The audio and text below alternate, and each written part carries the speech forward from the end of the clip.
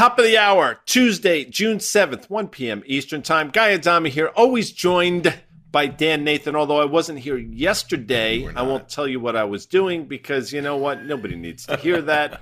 But also, just thrilled to be back. It's been great. It's been an interesting couple of weeks. I missed a market call because I was flying.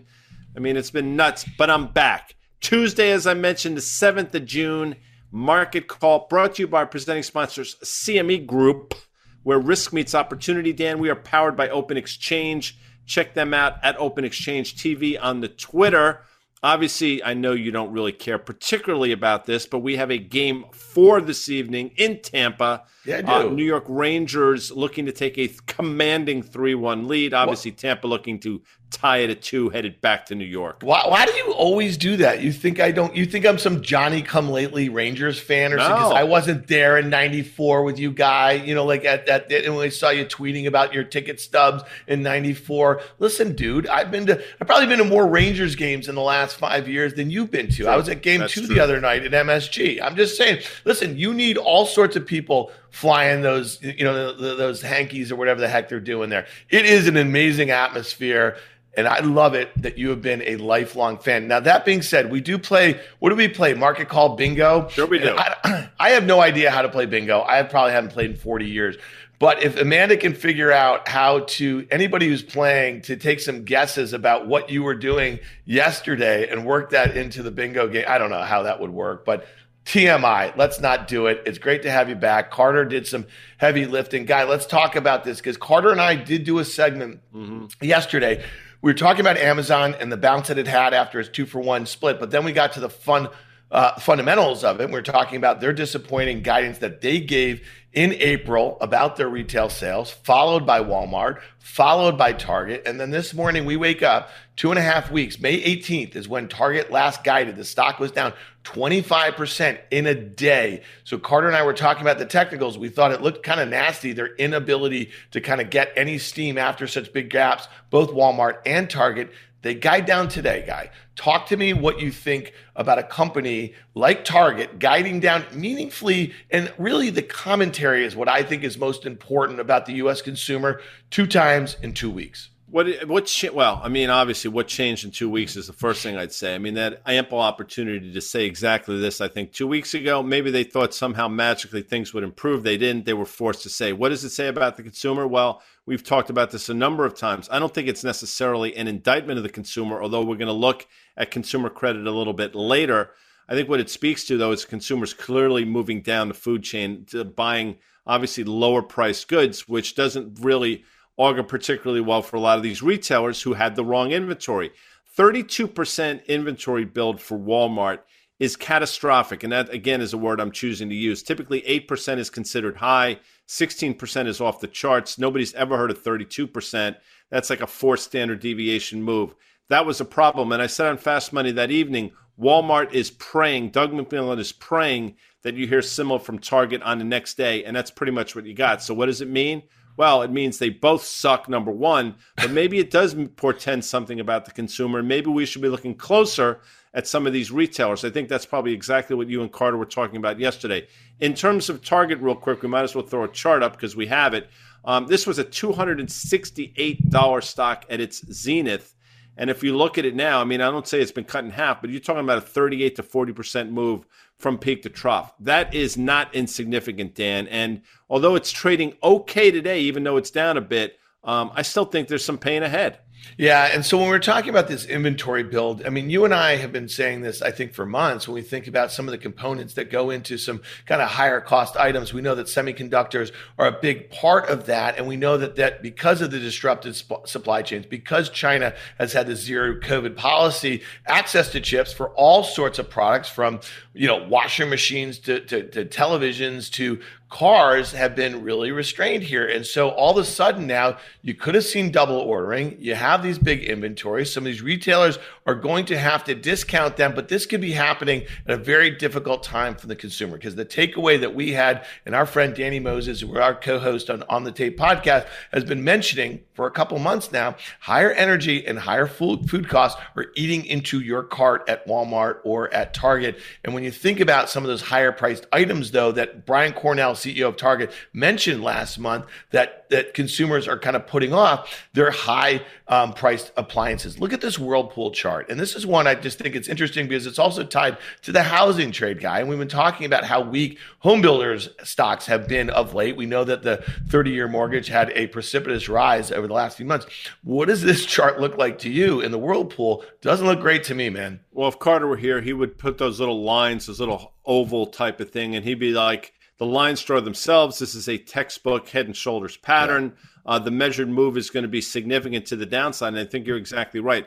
And if you ask yourself, I mean, we're not here to sort of cast aspersions, as they say, and to talk poorly about Whirlpool, but if Target and Walmart are feeling this, how are other companies to be insulated from it? This is not just a Target and Walmart specific thing. Now, in terms of the inventory build, I mean, Walmart completely whiffed on that without question, and we talked about it at the time. But to think that other retailers are not feeling the same thing, and forget about retailers, I think it goes across a swath of industries where people overstocked, hoping that demand would still be there, and the demand might be waning at the exact wrong time. So that's extraordinarily deflationary, which I totally get. So in some ways, that's doing the Fed's job for them. The problem is, which we will also talk about, you have very persistent and sticky energy prices here, which, as I said, we'll get into. Yeah. This was really interesting. Joe Wiedenthal from Bloomberg, the stalwart on Twitter. He is a great follow. I thought this chart was really interesting. He posted it this morning, guy. He said the latest ocean container bookings data reveals that despite strong levels of inbound cargo during the first 5 months of 2022, easy for me to say, import demand is not just softening, it's dropping off a cliff. And I think this kind of plays well into this idea that we had double ordering, we had supply demand dynamics, we had this notion that the economy was going to be rip roaring out of the pandemic, but the pandemic won't end. And now that we have inflation, we have the potential for job losses kind of ticking up in a slower growth environment. You're starting to see maybe import demand really fall off a cliff. What does this chart say to you? Just as we get through, hopefully, COVID, we're going to be walking into the next sort of the next problem, which is going to come in the form of jobs, wage growth, and the fact that people are spending too much money on things that historically they haven't had to spend that much money on, and that's cutting into a lot of these durable goods that they have been buying. And you ask yourself, if the consumer starts to feel the pinch, what happens to corporate margins? Well, by definition, they have to go down. I mean, margins are going to get crushed at both Walmart and Target, but what does it mean for margins at Amazon as well? I mean, this goes across a number of, again, different industries, and I think it's problematic. I don't think the broader market is fully taking that into consideration. You talk about it all the time. PE multiple is great. That's the price part, but the earnings part is the other side. And almost by definition, I can't foresee a situation where earnings are going to start to grow in a meaningful way here in this backdrop. So that's what it means to me, Dan. Yeah, well, one of those major inputs, I think, is crude oil. You've been talking about it. It's been holding that uptrend from those kind of early December lows. That's when the administration tapped the SPR, the Strategic Petroleum Reserve. You were very critical of it at the time, not being political, just saying it actually is a drop in the bucket, right? If you think about it, it was more just kind of, I think they were trying to be proactive and say that we're really focused on keeping gas at the pump down. Well, it hasn't done that, right? We're seeing gas at $6, $7, $8 around the country here. And crude oil looks like it wants to make a beeline for that parabolic move that it had in March. We also have a longer term chart in crude, guy. And if you look at the sort of spikes that we've seen, they've kind of been into recessions. We had Mike Wilson on our podcast on the tape a couple of weeks ago. He said every consumer-led recession is led by a spike in commodities. Talk to me about your view on crude here. Let's say it gets back to those March highs. Let's just say we do have a softening economy, even with China coming back online. Are we likely to see commodity prices moderate, specifically crude oil? Well, that's a tough one because I do think crude's going back to those levels. And again, this is not political by any stretch of the imagination, but they could literally release every barrel from the SPR and that wouldn't make a dent in gas prices because if you look at refineries, they're running at 100% capacity. And oh, by the way, we're not building new refineries in this country. That's a problem, but that's probably for another show. And oh, by the way, that's the reason Valero seemingly makes a new all-time high every single day, a name we've talked about at length here on Market Call. What does it mean? Well, I think at a certain point, crude's going to exhaust itself, but I think it's going to trade through those March highs through 130. I think there's going to be further pain ahead. And what I've said a number of times, Dan, is the headwind in the form of zero COVID in China is going to abate at some point. And when they release the spigot there, no pun intended, that's going to create a tailwind for crude. And I think that's exactly what you're seeing here. So although we're talking about very deflationary things in terms of inventory builds and stuff, in terms of retail, the crude oil market has not got that memo from the Federal Reserve.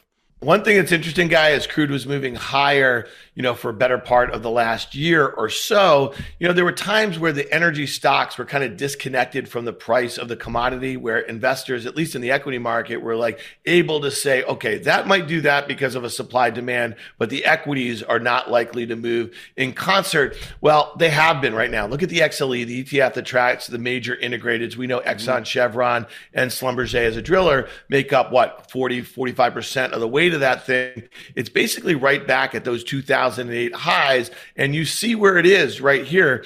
It could make an easy beeline. If you saw crude at 130, the XLE could find its back to those 2014 highs. Talk to us about this, and we also have a chart of the OIH, the oil service names, and I know this one on a long-term basis is looking really interesting. I think crude could go sideways here. I think the market could go sideways here, and I think these energy names will continue to rally. You don't need, again, just my opinion, you don't need the commodity to rally any further than it has in order for these stocks to go higher. I mean, you mentioned 2008. I will say this, and I've said it a number of times, not only here but on Fast Money, that these companies that you just mentioned are run so much more efficiently than they were 14 years ago when these stocks were making those highs. So I think these stocks can continue to go higher. I think this level, that horizontal line, will be taken out. The only potential headwind I see for these big integrated names come in the form of some of the political rancor going around saying they're profiteering from higher prices and they're hurting the consumer and this, that, and the other thing. So if this becomes political and if sort of a crosshair is put on the back of these big integrated names, maybe that'll take some of the steam out of these stocks. I don't think that's going to happen, but we'll see how it goes forward. I'll say this. Valuations are compelling, and I think they continue to grind higher from here. Yeah, so let's look at the OIH ETF that tracks oil services. Schlumberger, Halliburton, Baker Hughes make up about 40% of the weight. Look at this chart going back to 2011. You see that downtrend that has been in place. It's picking up just above that, above 300 here. Do you feel the same way about the service names as you do about large integrated? Even cheaper on evaluation. You mentioned Halliburton, Schlumberger, Baker Hughes. Those are the three big names. And if you go back and look, and we've talked about this, that 245 level, which was resistance on the way up, which we outlined, if you recall, when it went from 175 to 245, we said it'll take a pause here, pull back. That happened. We said next time it won't. It'll go through and trade north of 300. That happened. Then a couple times we've traded down to 245, 250, and have held. Now here we are at 308 or thereabouts.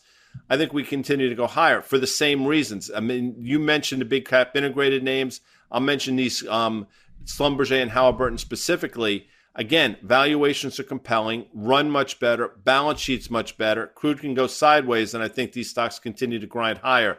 And I'm not suggesting we go back to all-time highs, but here at 308, I could easily see us north of 350 by late July, early August. Yeah, so we spent some time talking about what are the major inputs of inflation right now. And again, I think a lot of people are calling for peak inflation. We're going to get a peak at the GDP, or excuse me, at the CPI for last month in the next week or so. And again, whether it's got an 8 handle or a 9 handle, it really doesn't change a whole heck of a lot. I mean, the Fed is right now, they seem fairly well committed to fighting it. We know that there's a Fed meeting next week. We'll talk about what the CME Fed Watch tool is expecting. It hasn't changed a whole heck of a lot. But I think important here, Guy, is the fact that some of the kind of economic indicators about the consumer that makes up 70% of our GDP right now, they're not going in the right direction. They don't really feel particularly great. Here's a couple of them right here. Amanda put together a little bit of a montage. America's saving rates hit Great Recession era lows. Consumer credit card debt and annual percentage rates are heading to an all-time high. We know layoffs are coming. We heard what Microsoft said. They're slowing hiring. Tesla said they're going to cut 10% of the salaried workforce. All these fintech companies are cutting. There's going to be more of it, right? And this brings me back to about a month ago. We had David Rosenberg of Rosenberg Research on our podcast on the tape, and he said this, and I think this is really important.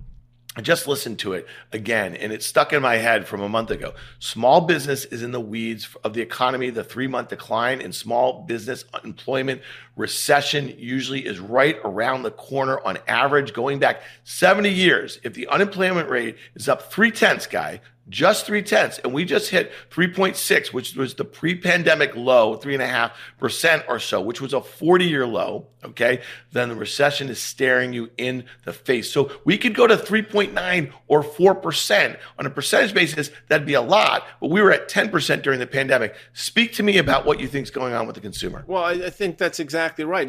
Credit card debt's going to approach $1 trillion. I mean, we throw these numbers around seemingly meaningless. That's a staggering number, and we're talking about all-time highs. We're also talking about it in the form of interest rates continue to go higher. 30-year mortgage rates have doubled.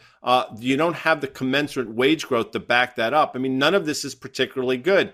And when they're spending money on things that they don't want to necessarily be spending money on, i.e. energy, that's a real problem. And if the market were to start to sell off, that's even more problematic. You've heard me say it 1,000,000 times. To me, all consumer sentiment is an overlay of the S&P 500. So if the market were to go down in a precipitous fashion, I think that would be all you need for the consumer spending to stop on a dime, because everything is absolutely in place for that to happen now. So what does it mean? Well, I don't think it's particularly strong. And as you mentioned, when 73% of this economy is driven by people buying stuff, if they stop buying that stuff, that's going to be a real problem. And, I remember when Rosie mentioned that, a 0.3% move into the upside and the tick up in unemployment, that's sort of the precursor or augurs a recession. Again, I don't know what that necessarily means for the market. I don't know what necessarily changes. We talked to Mike Wilson about that on our podcast, but we'll see how it plays itself out. Guy, you said so emphatically, all you need, and I was just hoping you were going to say love, because I really feel like all you need is love. I love Beatles. Love is all you need. I'm sure you watched it real time as they were at the Ed Sullivan Theater that day. I was there, actually. Yeah. All right, let's talk about a term that we've thrown around a little bit, and we started talking about it on our podcast. Again, listen, people, this is a companion thing. The Market Call today is brought to you by CME, but On the Tape is also brought to you by CME. And so this will end up in our On the Tape feed too, so check it out. But Danny Moses has been talking about stagflation. So what is stagflation? Kind of weakening growth, right? With a higher rate environment where, higher inflation is going to do all the things that we just talked about, whether it be with consumers or kind of cut back enterprise spending here. So the World Bank, they're cutting back global growth, the word stagflation being thrown around yet. Guy, I got to tell you, we've talked about recessions too. Q1, we had a negative print in U.S. GDP. Now, the technical definition is 2 consecutive quarters. The Atlanta Fed GDP now, it's really coming down pretty hard here, brother. It's like literally getting to, I think, below 1%. We're going to have a really bad month in the economy, despite what China does here, given where all the things we just talked about and some of the signaling that we're getting from some big companies. If it is declared that Q2 GDP is negative and we have an official recession, what does that mean then? Just the absolute acknowledgement of the R word. That's interesting. What does it mean politically? What does it mean for the midterm elections? There's so many ramifications for this that I can't even begin. I don't know. But the most important thing is I don't necessarily know what it means for the market. Obviously, it's not a great thing to go through. But with that said, I would submit it's an important part of the business cycle. Why? Because during these recessions, I think the cream rises to the top, and you got to go through these things to sort of separate the wheat from the chaff. But again, I'm not an economist. I'm not paid to do it. What I find fascinating, though, is things that we were talking about literally a year ago on the Tape with Danny Moses are now starting to come to fruition. And people that get paid to sort of see these things, i.e. a David Malpass or a Janet Yellen, they're just shrugging their shoulders and say, we didn't see it coming. We missed that one. And I get exercised because I'm not the Treasury Secretary. I'm not the Fed chair. But to me, all this stuff was as clear as day, and now it's coming to light right before our very eyes. And I said it 1,000,000 times in terms of inflation that these Fed geniuses were begging for. Be careful what you wish for, because you're going to get it. And the problem with stagflation, and I think you would agree with me on this one, as many of the things the Fed can control, stagflation is something that they have no tools to combat. They have no weapons in their arsenal to deal with.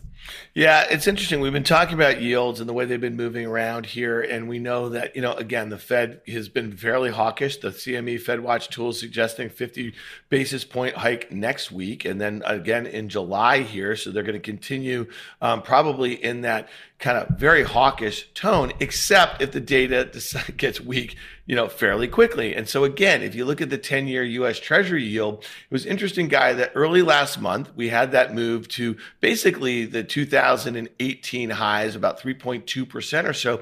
And then it pulled back to 2.7. And I know that you were just aghast at that volatility, given the fact that the Fed didn't change their tune about what they were doing on the short end. And so here we are. Yesterday, the big story is we were above 3%. We pulled back a little bit. We're above 3% today or so. Given everything you and I are in agreement here, we think the economy is weakening. We think the consumer is weakening. We think that even if we had peak inflation, it's going to remain high, right? Which is going to continue to kind of weigh on corporate profits, consumer spending, all of that. So what do you do with yields right here? What does data dependent mean, though? And I'm not trying to be a wise guy here. What are they data dependent on? I will tell you flat out, the dependent data that they're looking at is softening without question. I mean, I think one of the reasons yields went from 3.2% in 10-year down to 270 is exactly that reason. Data started to get soft. With that said, what's not softening? Inflation problems. I mean, in form of energy continues to go higher. So when you talk about data dependent, I don't know what they're looking at, because I will tell you the economic data will get worse. I think the inflation problem will get worse as well. So they're sort of stuck between a rock and a hard place. Rates are not going higher now because the economy is magically getting better. Anything but that, quite frankly. Rates are going higher because there's now concern about inflation. And, in this environment, Dan, I will tell you, we used to be in it doesn't matter what happens, it's bullish in terms of yields. I would submit right now, it doesn't matter what happens, it's bearish for the broader market. If yields go higher, they're not going higher because the market's improving. And if yields go lower, they're going lower because the market's selling off in a precipitous fashion. And that's just my 2 cents on this entire thing. Well, it's funny. I mean, we're 22 minutes in and we haven't even brought up a chart of the S&P 500 futures here. And it's interesting to think about, it used to be low rates, right? Good for stocks. And your point is like, if rates go lower for the wrong reasons, that will be bad for corporate earnings. It'll be bad for the S&P 500 valuation, and therefore you're going to see the price go lower. Look at the 1-year chart I have of the S&P. I drew just a couple pretty simple lines here. You see that downtrend from 4,600. That was the high in late March here. You also look at that 4,200 level going back a year, and that is by all accounts, pretty reasonable technical resistance here, Guy. We had that little flag. We had that nice bounce off of the May lows. You and I were both in agreement. We were oversold there. We were picking at stocks, okay? No doubt about it. We don't like to press lows like that. Let's see what it could do here at 4,200. We have a market that feels like it wants to rally. The news keeps coming out. It's not great, which is probably not bad price action if you think about it. But the longer it sticks around here, the more likely, in my opinion, the S&P probably takes a turn. Now, all that being said, you tell me, as we get closer to quarter end, might we see a little bit of a mark for an S&P that's down 13% of the year? Maybe. I don't know. How do you think about that? Yeah, we've seen that before without question, obviously. We're early June now, so I don't think that's necessarily a conversation we want to start to have. But obviously, as we get closer towards the end of the month, we will talk about that. But I still think another leg lower, and I've been pretty steadfast. And I think we've done a decent job. The first move down to 39.30. We talked about it that day on the close. We said, look, setup is pretty good here. Market can rally another 5 or 6%. That's exactly what happened. You had the subsequent sell-off to 38.10. Bounced off of that, another 5.5, 6%, maybe even a little bit more actually from trough to peak. But I still think that 37.50 is in the crosshairs. You have a 200-day moving average that is effectively rolling over. You're talking about stepping up to this resistance level, which you outlined very well. And I think it's just, again, my opinion, I think it's a foregone conclusion that we trade lower. To be bullish here, you need so many things to work in your favor. And I just don't see it coming to fruition, not least of which this Fed backtracking, which I don't think they're going to do anytime soon because the problem that they're facing in form of inflation. And again, the market's built on a couple different things: revenue growth, earnings, and earnings growth. And those are the four pillars. maybe you have one of them right now in a meaningful way. The rest of them are starting to wane here, Dan. Yeah, well, it's funny when you think about like what are the sort of tape bombs that could get the market to rally. If it came out and said there was some sort of like neutrality agreement between Russia and Ukraine, I don't know how much the stock market even rallies at this point. It feels kind of baked into the cake, if you will. Let's look at the NASDAQ futures really quickly. I have a 1-year chart. Looks the same guy, that 13,000 level. The only difference here is that the NASDAQ is down 23% of the year versus an S&P that's down a little less than 13%. And again, you and I both think that a large part of the earnings contraction could happen in some mega cap sort of tech names, and that's where the valuation compression could come. And so 13,000 in the NASDAQ futures definitely looks interesting. But Guy, take a look. I'm zooming out to the start of 2020 on the NASDAQ futures here. I got this hard deck here. You see it around 12,000. How do we get to the highway that would be the danger zone, if you will? You see what I did there, buddy? I like what you did there. By the way, if you haven't seen Top Gun Maverick, run, don't walk to go see it. It's tremendous. But I'd watch Tom Cruise read the phone book. Full disclosure. How do we get there? I'll tell you exactly how we get there. Microsoft warned on the back of FX. Okay, that's fine. That's not for me to say. But I'll tell you, if these companies start to warn on the back of demand, and I think you would 100% agree with this because you've said it a number of times, I think that's how we get not only to the hard deck, but we get below the hard deck. So you're starting to see some of the first pre-announcements from some of these companies for a myriad of different reasons. If you start to hear demand is falling off a cliff, which, by the way, you talked about earlier in the show, that's going to be a problem for some of these NASDAQ names. Yeah. And again, just to reiterate, right now we had that May jobs report, and a lot of people were saying on Friday there was a bit of a Goldilocks, but we're also seeing headlines from Tesla, from Microsoft, from Coinbase, from the list goes on here, right? And we know that the participation rate is getting better. But if we were to see, and going back to that quote from Rosie, just a mild uptick in unemployment, that's where demand falls off a cliff, at least from a consumer standpoint. And then if you have big corporations cutting headcount, they're going to be cutting other forms of spending, which will weigh on the economy. All right, last thing we're going to hit here, Guy Adami, near and dear to your heart, not really, is crypto here. I love the crypto. Well, what I was going to say, near and dear to your heart would be a bipartisan crypto regulatory overhaul. How's that sound? We had a Republican and a Democrat standing on Capitol Hill in agreement on how crypto maybe should, not even how it should be regulated, who it should be regulated by. They're saying it should not be the SEC. It should be the CFTC. It should be viewed as a commodity. And you can make a lot of good cases probably for that. And I think a lot of crypto folks are actually happy to see this because it puts greater framework around it, right? If you're I think that's exactly right. Yeah. Listen, that's what Brian Kelly's talked about. He's not scared of this. He actually embraces this. It's important, I think. It goes from being the Wild West to sort of being governed under some sort of agency, and we'll see what happens. I can understand why the headline risk here is to the downside, but I think when the dust settles, people realize that's not nearly as negative as they think. With that said, and I think you would agree, it's been pretty stubborn around this 30,000 level. We really haven't been able to get out of our own way. We traded down to 25.5. We bounced up to, I want to say, close to 34,000, but this 30,000 level has been sort of sideways for a while. One has to ask himself, how long can we trade here? Are we doing the next leg lower or the next leg higher? I think Carter thinks lower. I agree with him. I don't know what the catalyst will be. I think a lot of people are hoping that a Fed pivot back to being dovish will be the catalyst for crypto to go higher. I just don't think that's happening anytime soon. Yeah, so Carter had a tweet this morning and he had a note out on worthcharting.com. The tweet's pretty funny here. I think that he has really upped his game on his memes, guy. Maybe you have to do the same here. But he's showing Bitcoin and Ethereum. They just look like head and shoulder tops. We're right on those necklines. He thinks that they are bombs away lower. I just threw up a quick chart right here. You see it. I mean, the more time they spend here, the greater the likelihood is that we have a retest. I think you said that 25.5 was that intraday low, from, I don't know, a month ago or so. Again, this is one where I think the people who are in it for the long haul don't mind lower prices. It gives them more time to kind of get out some of the weak hands and then kind of reload.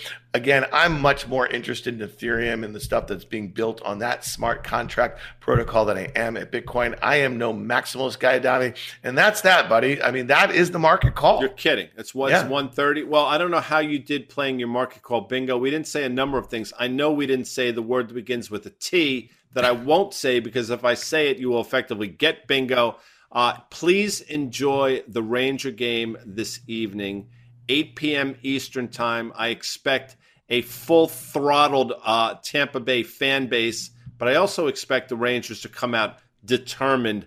I'm looking for a W again, hopefully closing it out on Thursday. Dan, I know you're rolling your eyes, but that's it for Market Call today, June 7th. I want to thank CME Dan, where risk meets opportunity. And of course, we're powered by Open Exchange. We'll be back tomorrow, which will be Wednesday, 1 p.m. And the aforementioned Carter Braxton Worth of Worth Charting will be joining us. See you then, folks. See you later. Thanks.